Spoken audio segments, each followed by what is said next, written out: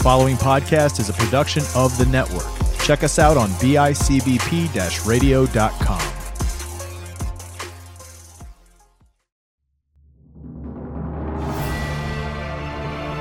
In a post-apocalyptic world, decimated by a global pandemic, two men will arise to talk about movies. Featuring the Quote King, Austin Kelm, the Wizard of Joz, Derek Joz. They are the Podducers. Lights, camera, action. What is going on, everybody? I am Derek Joz. I am here with the Quote King, Austin Kelm, and we are episode 1 of the Podducers. Austin, what's up, buddy? What's up, buddy? I appreciate the new nickname you gave me. Well, listen, this one fits. We couldn't call you the Quote King on the sports podcast because it doesn't really make sense. I agree with you. That I got nothing there. I have a new nickname for every podcast I'm on. This is the Wizard of Joz. So, which I was a fan of. I like that one. That's a good one. I actually created a little graphic where I look like the Wizard of Oz head in the throne room of Oz. It's good stuff. But you guys will see that eventually on our social media page. You can go find us on Facebook. We just created it, invited a bunch of people. It's just the Podducers, and you find us there. And basically what we're going to do is we're going to pick a movie every episode, and we're going to talk about it. That's pretty much all it is. So we're starting. Austin picked this one, and I'm kind of going to let him take the reins on picking most of the movies. And he picked Mrs. Doubtfire.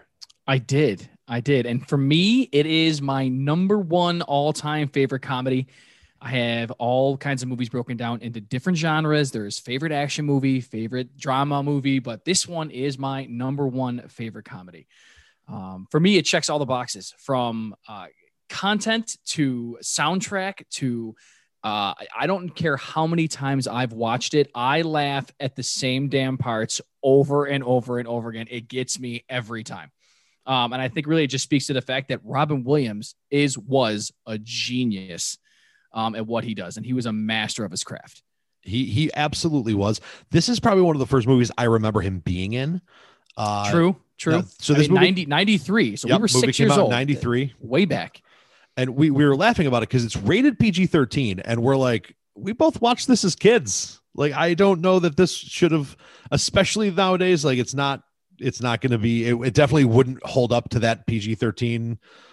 We talked about it before we hit record. There's like a scene where someone flipped someone off and that was like, oh my God, back in the early 90s. Yeah, that was supposed to be, that was like shock value there in 1993. But I think it really holds true in a lot of different ways today. Just between family dynamic and divorce and what kind of havoc that wreaks on families and stuff like that, and what great lengths some people will go to stay connected with their families. I don't know. It just from a real quality content. I think it speaks on a lot of different levels, and it still holds true almost 28 years later. It's definitely a comedic take on that approach of what do I need to do to see my kids.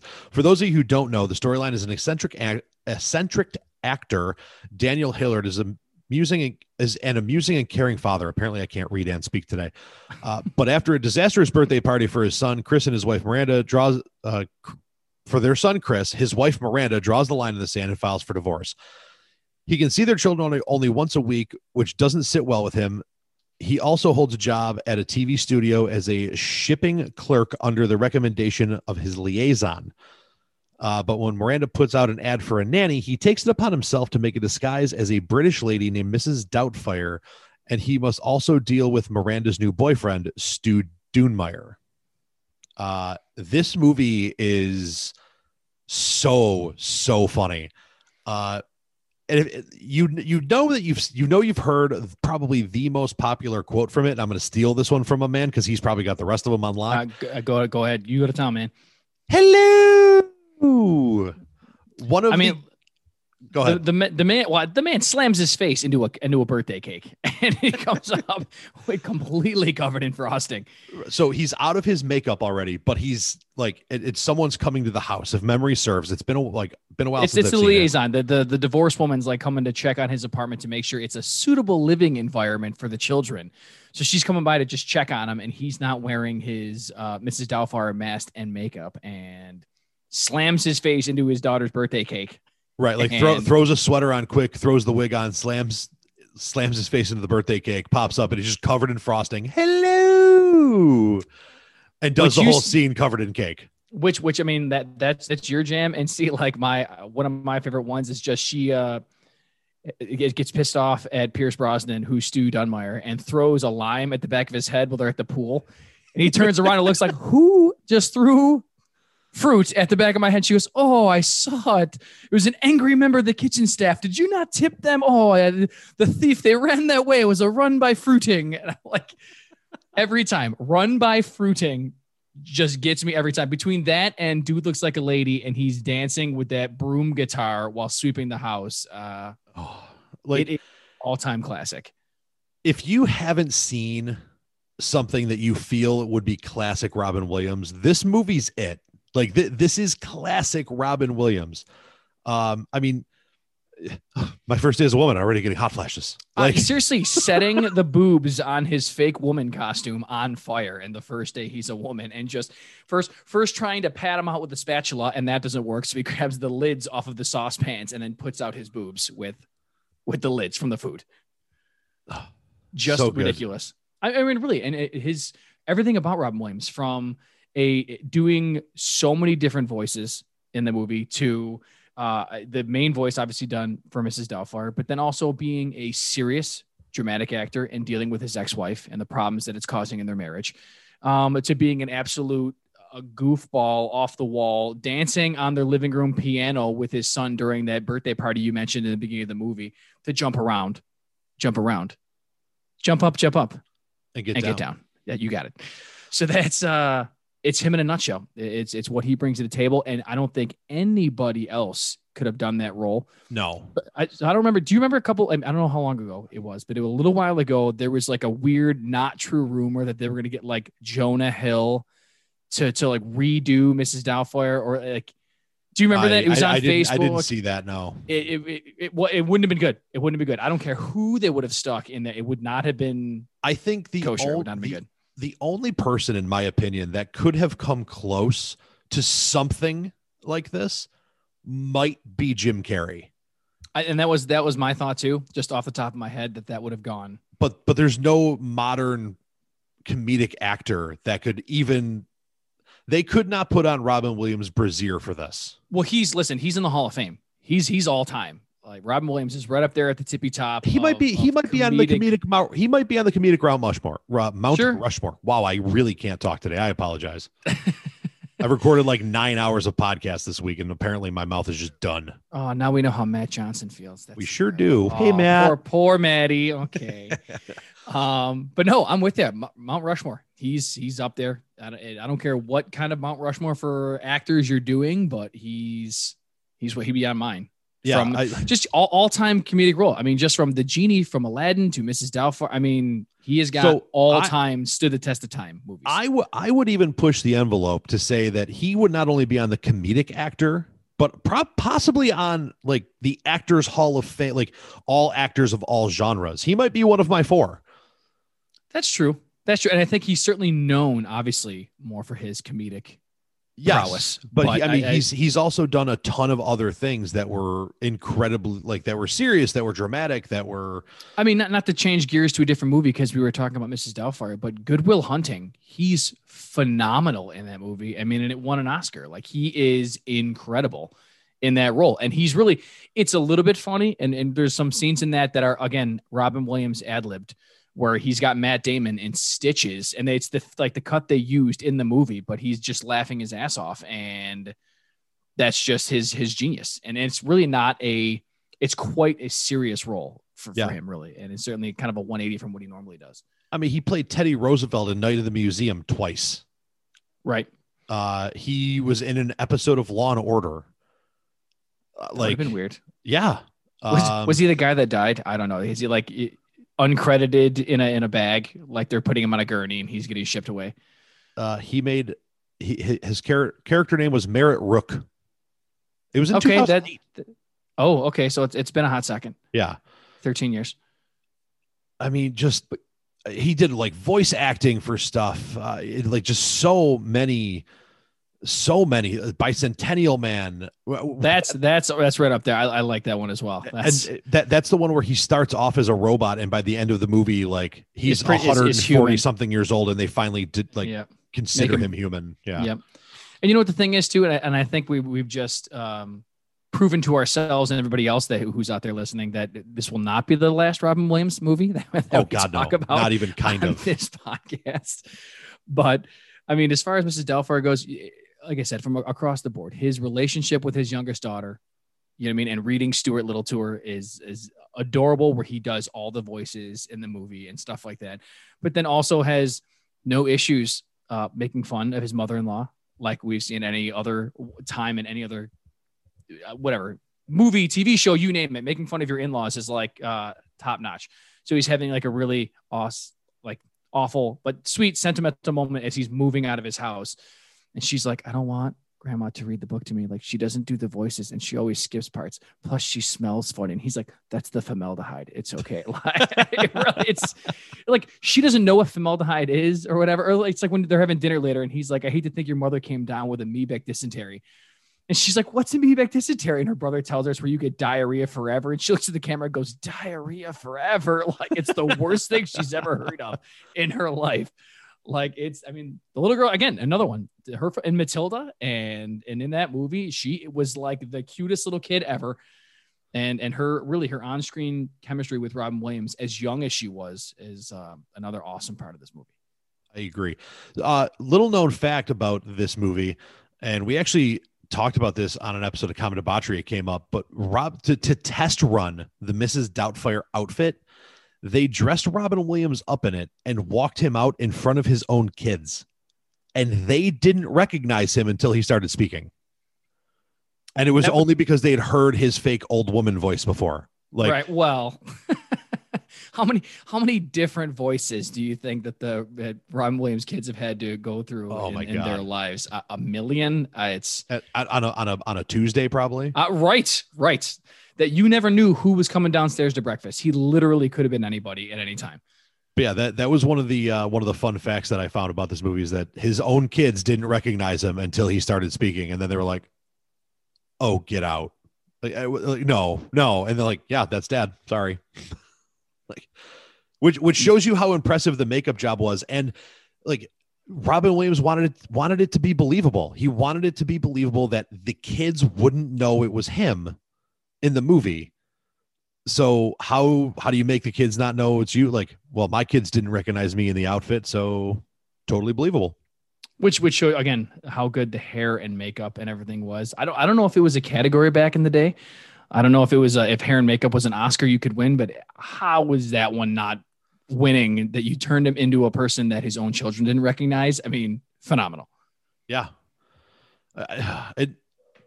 How often have you seen a movie where like you've seen something and you're like, oh, okay, that's not believable? No, they test ran this in real life. Right. As soon as it was for real, in front of the Mansell family. Because where I thought you were going with that, because I did not know that little tidbit, believe it or not. I thought you were going to say that he like walked around the cast and crew, or, walked around the studio, talking to like the guy that brings the sandwiches or the bagels. Like, that guy didn't recognize him, but for it to be his own kids, that's level 11. That's way up there. So I looked it up while we were talking here. It did win the Academy Awards Oscar for best makeup. Okay, as it should have. Okay, all is right in the universe. That's okay. I feel okay with this. Nobody was robbed. It was a nominee for best hair and makeup at the BAFTA Awards in '95. In 2000, wait, hold on. What? Apparently, okay. So, and I don't understand how, this movie. Okay, Mrs. Doubtfire has been nominated for 21 total awards and won 11 of them. So, winner for best makeup, a nominee for best hair and makeup at BAFTA, The 2020 awards in 2014. Little delayed reaction there, a little long fuse on that one. Yeah. It won Best Makeup. The American Comedy Awards, it won Funniest Actor, leading role, Robin Williams, and Pierce Bronson and Harvey Fierstein were Funniest Supporting Actor in Motion Picture nominees. And that was his ex-wife's new beau and his gay brother who does all of the makeup and turns it. They work for like movie sets. Yes. And his brother's the one who turns him into a woman. It won the ASCAP top box office film. It was nominated for Best Actor and Best Makeup at the ACCA Awards.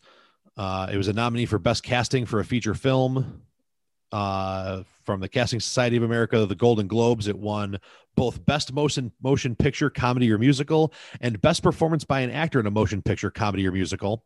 So really what you're saying is it did get the credit it was due. Absolutely. Right. Yeah. It didn't fly under the radar. People were in full awe of his genius in the time. And apparently several years later. International awards from the Golden Screen and Italian National Syndicate of Film Journalists. It won both of those.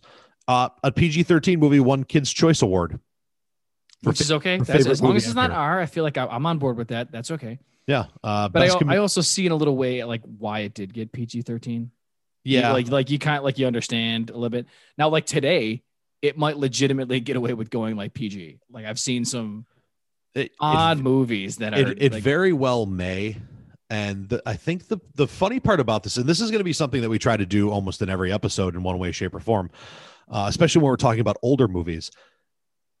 Would Mrs. Doubtfire pass the 2021 test?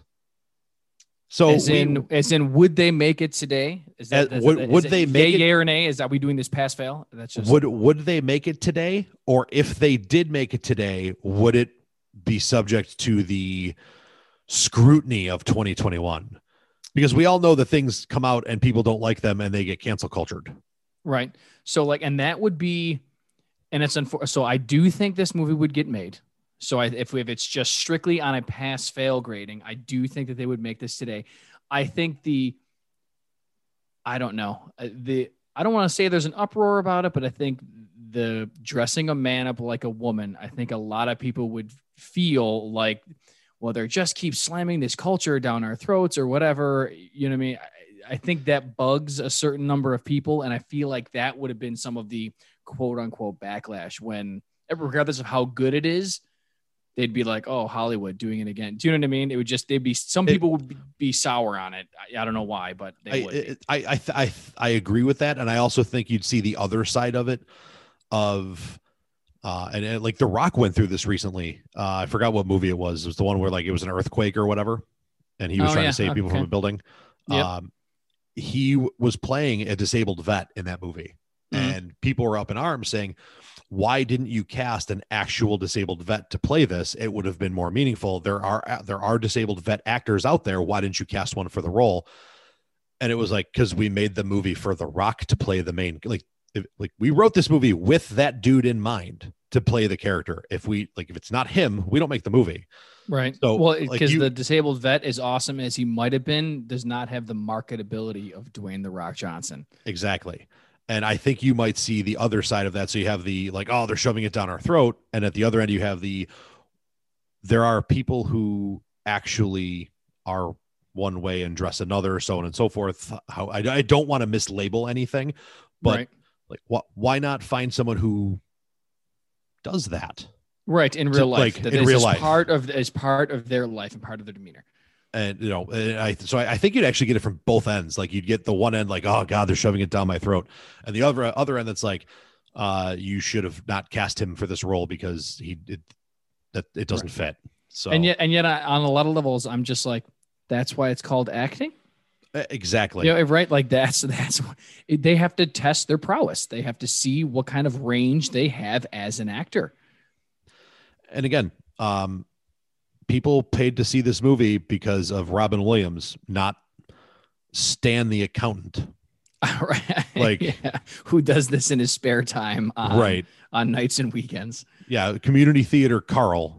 Like, who you get to play these roles matters. I mean, how many times have we seen a movie that like that would have been good, but the acting was awful? Yep. I'm with you, and I'm sure we'll talk about that because we won't just talk about the best movies on this podcast. No. We will dabble in the ones that should not have been made, and yet here we are. They exist in the world. One of my favorite things to do is to talk about, like we kind of talked about it a little bit at the start of the show with this particular movie. There was nobody else to cast for this part. Nobody else does this like Robin Williams did this. It was one person. I can't imagine the casting interviews went longer than one person. They should have brought in Robin Williams and went, so can you start tomorrow? Or like, what else do you have going on? Right. And I would be intrigued to find out if they wrote this like with Robin Williams in mind, or if Robin won the part from somebody. Was it based on a book? I think so. I don't know. I don't know. It just says screenplay by. So it looks like I mean, whether or not it was written specifically for him. It fit like a glove. I don't know if the person who wrote the duo who wrote it did it with any sort of intention of, who would be great for this? Robin Williams. But I mean, at the time, it's spot on. It doesn't fit any better than it does right now. Because I think in a lot of ways you can have a spirited debate. You and I could go on and on about, who would have been the better Terminator, or did they get it right the first time, or who, you know what I mean? And I don't think there's any sort of debate here with this one at all. Yeah, and I like that will be something that we do in other movies. Like, oh, I would have liked to have seen this guy that play this or this guy play that, whatever. Again, there's none of that for this one. They nailed it, hit the nail on the head, and I think that's about a great way to wrap that up. Is this movie was fantastic. If you haven't seen it, you should. It's been out for 28 years. You really should take a gander at it. Like, yeah, like go back, dial this one up for the kids. Let's see what happens. I definitely give it 2 thumbs up and a third if I had one. What is our rating system? Do we have like click clackers, like the lights, camera, action, like that? How many is it out of 10? What's our rating system for this? So I feel like we should do we each get 5, and we'll do like we'll actually do like the click clacky symbols that are on our logo. Sure. So like if I say something's a 3 out of 5, you say something's a 4 out of 5, it's a 7 out of 10. Got it. This is a 5. This is a 5. This is a 5 for 5. It's a 5. It's a 5 for me. Like yeah, I can't say I chose this one, so there's probably a certain level of bias, but I think it's a 5. It's a 10. It's got to be. Yeah. So the podducers give this 10 clacky symbol things, which we'll find a better name for eventually. We'll probably just look up what the actual name of the click clacker device is, and we'll figure out what that is, and then we'll call it that. Either way, 10 out of 10. I give it a good one. Austin does too. Obviously, he picked it, and top to bottom, this movie was fantastic. This has been fun for a flagship episode of a podcast. We're trying to find our stride and figure out what we are learning as we go. And that's how these things go.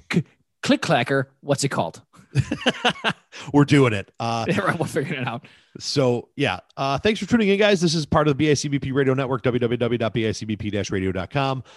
It will be on Apple, Spotify, whole 9 yards. If you look for it when you find out about it, if you're hearing me, you found it somewhere. So thanks for tuning in, and as always, we appreciate everyone who tunes in and listens to us, and we'll catch you guys next week. Oh, you didn't know? Yo ass better call somebody!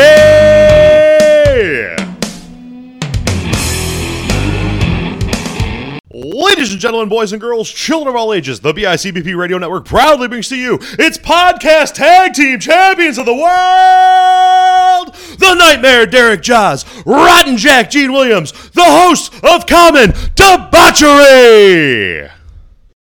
And if you're not down with that, we got 2 words for you.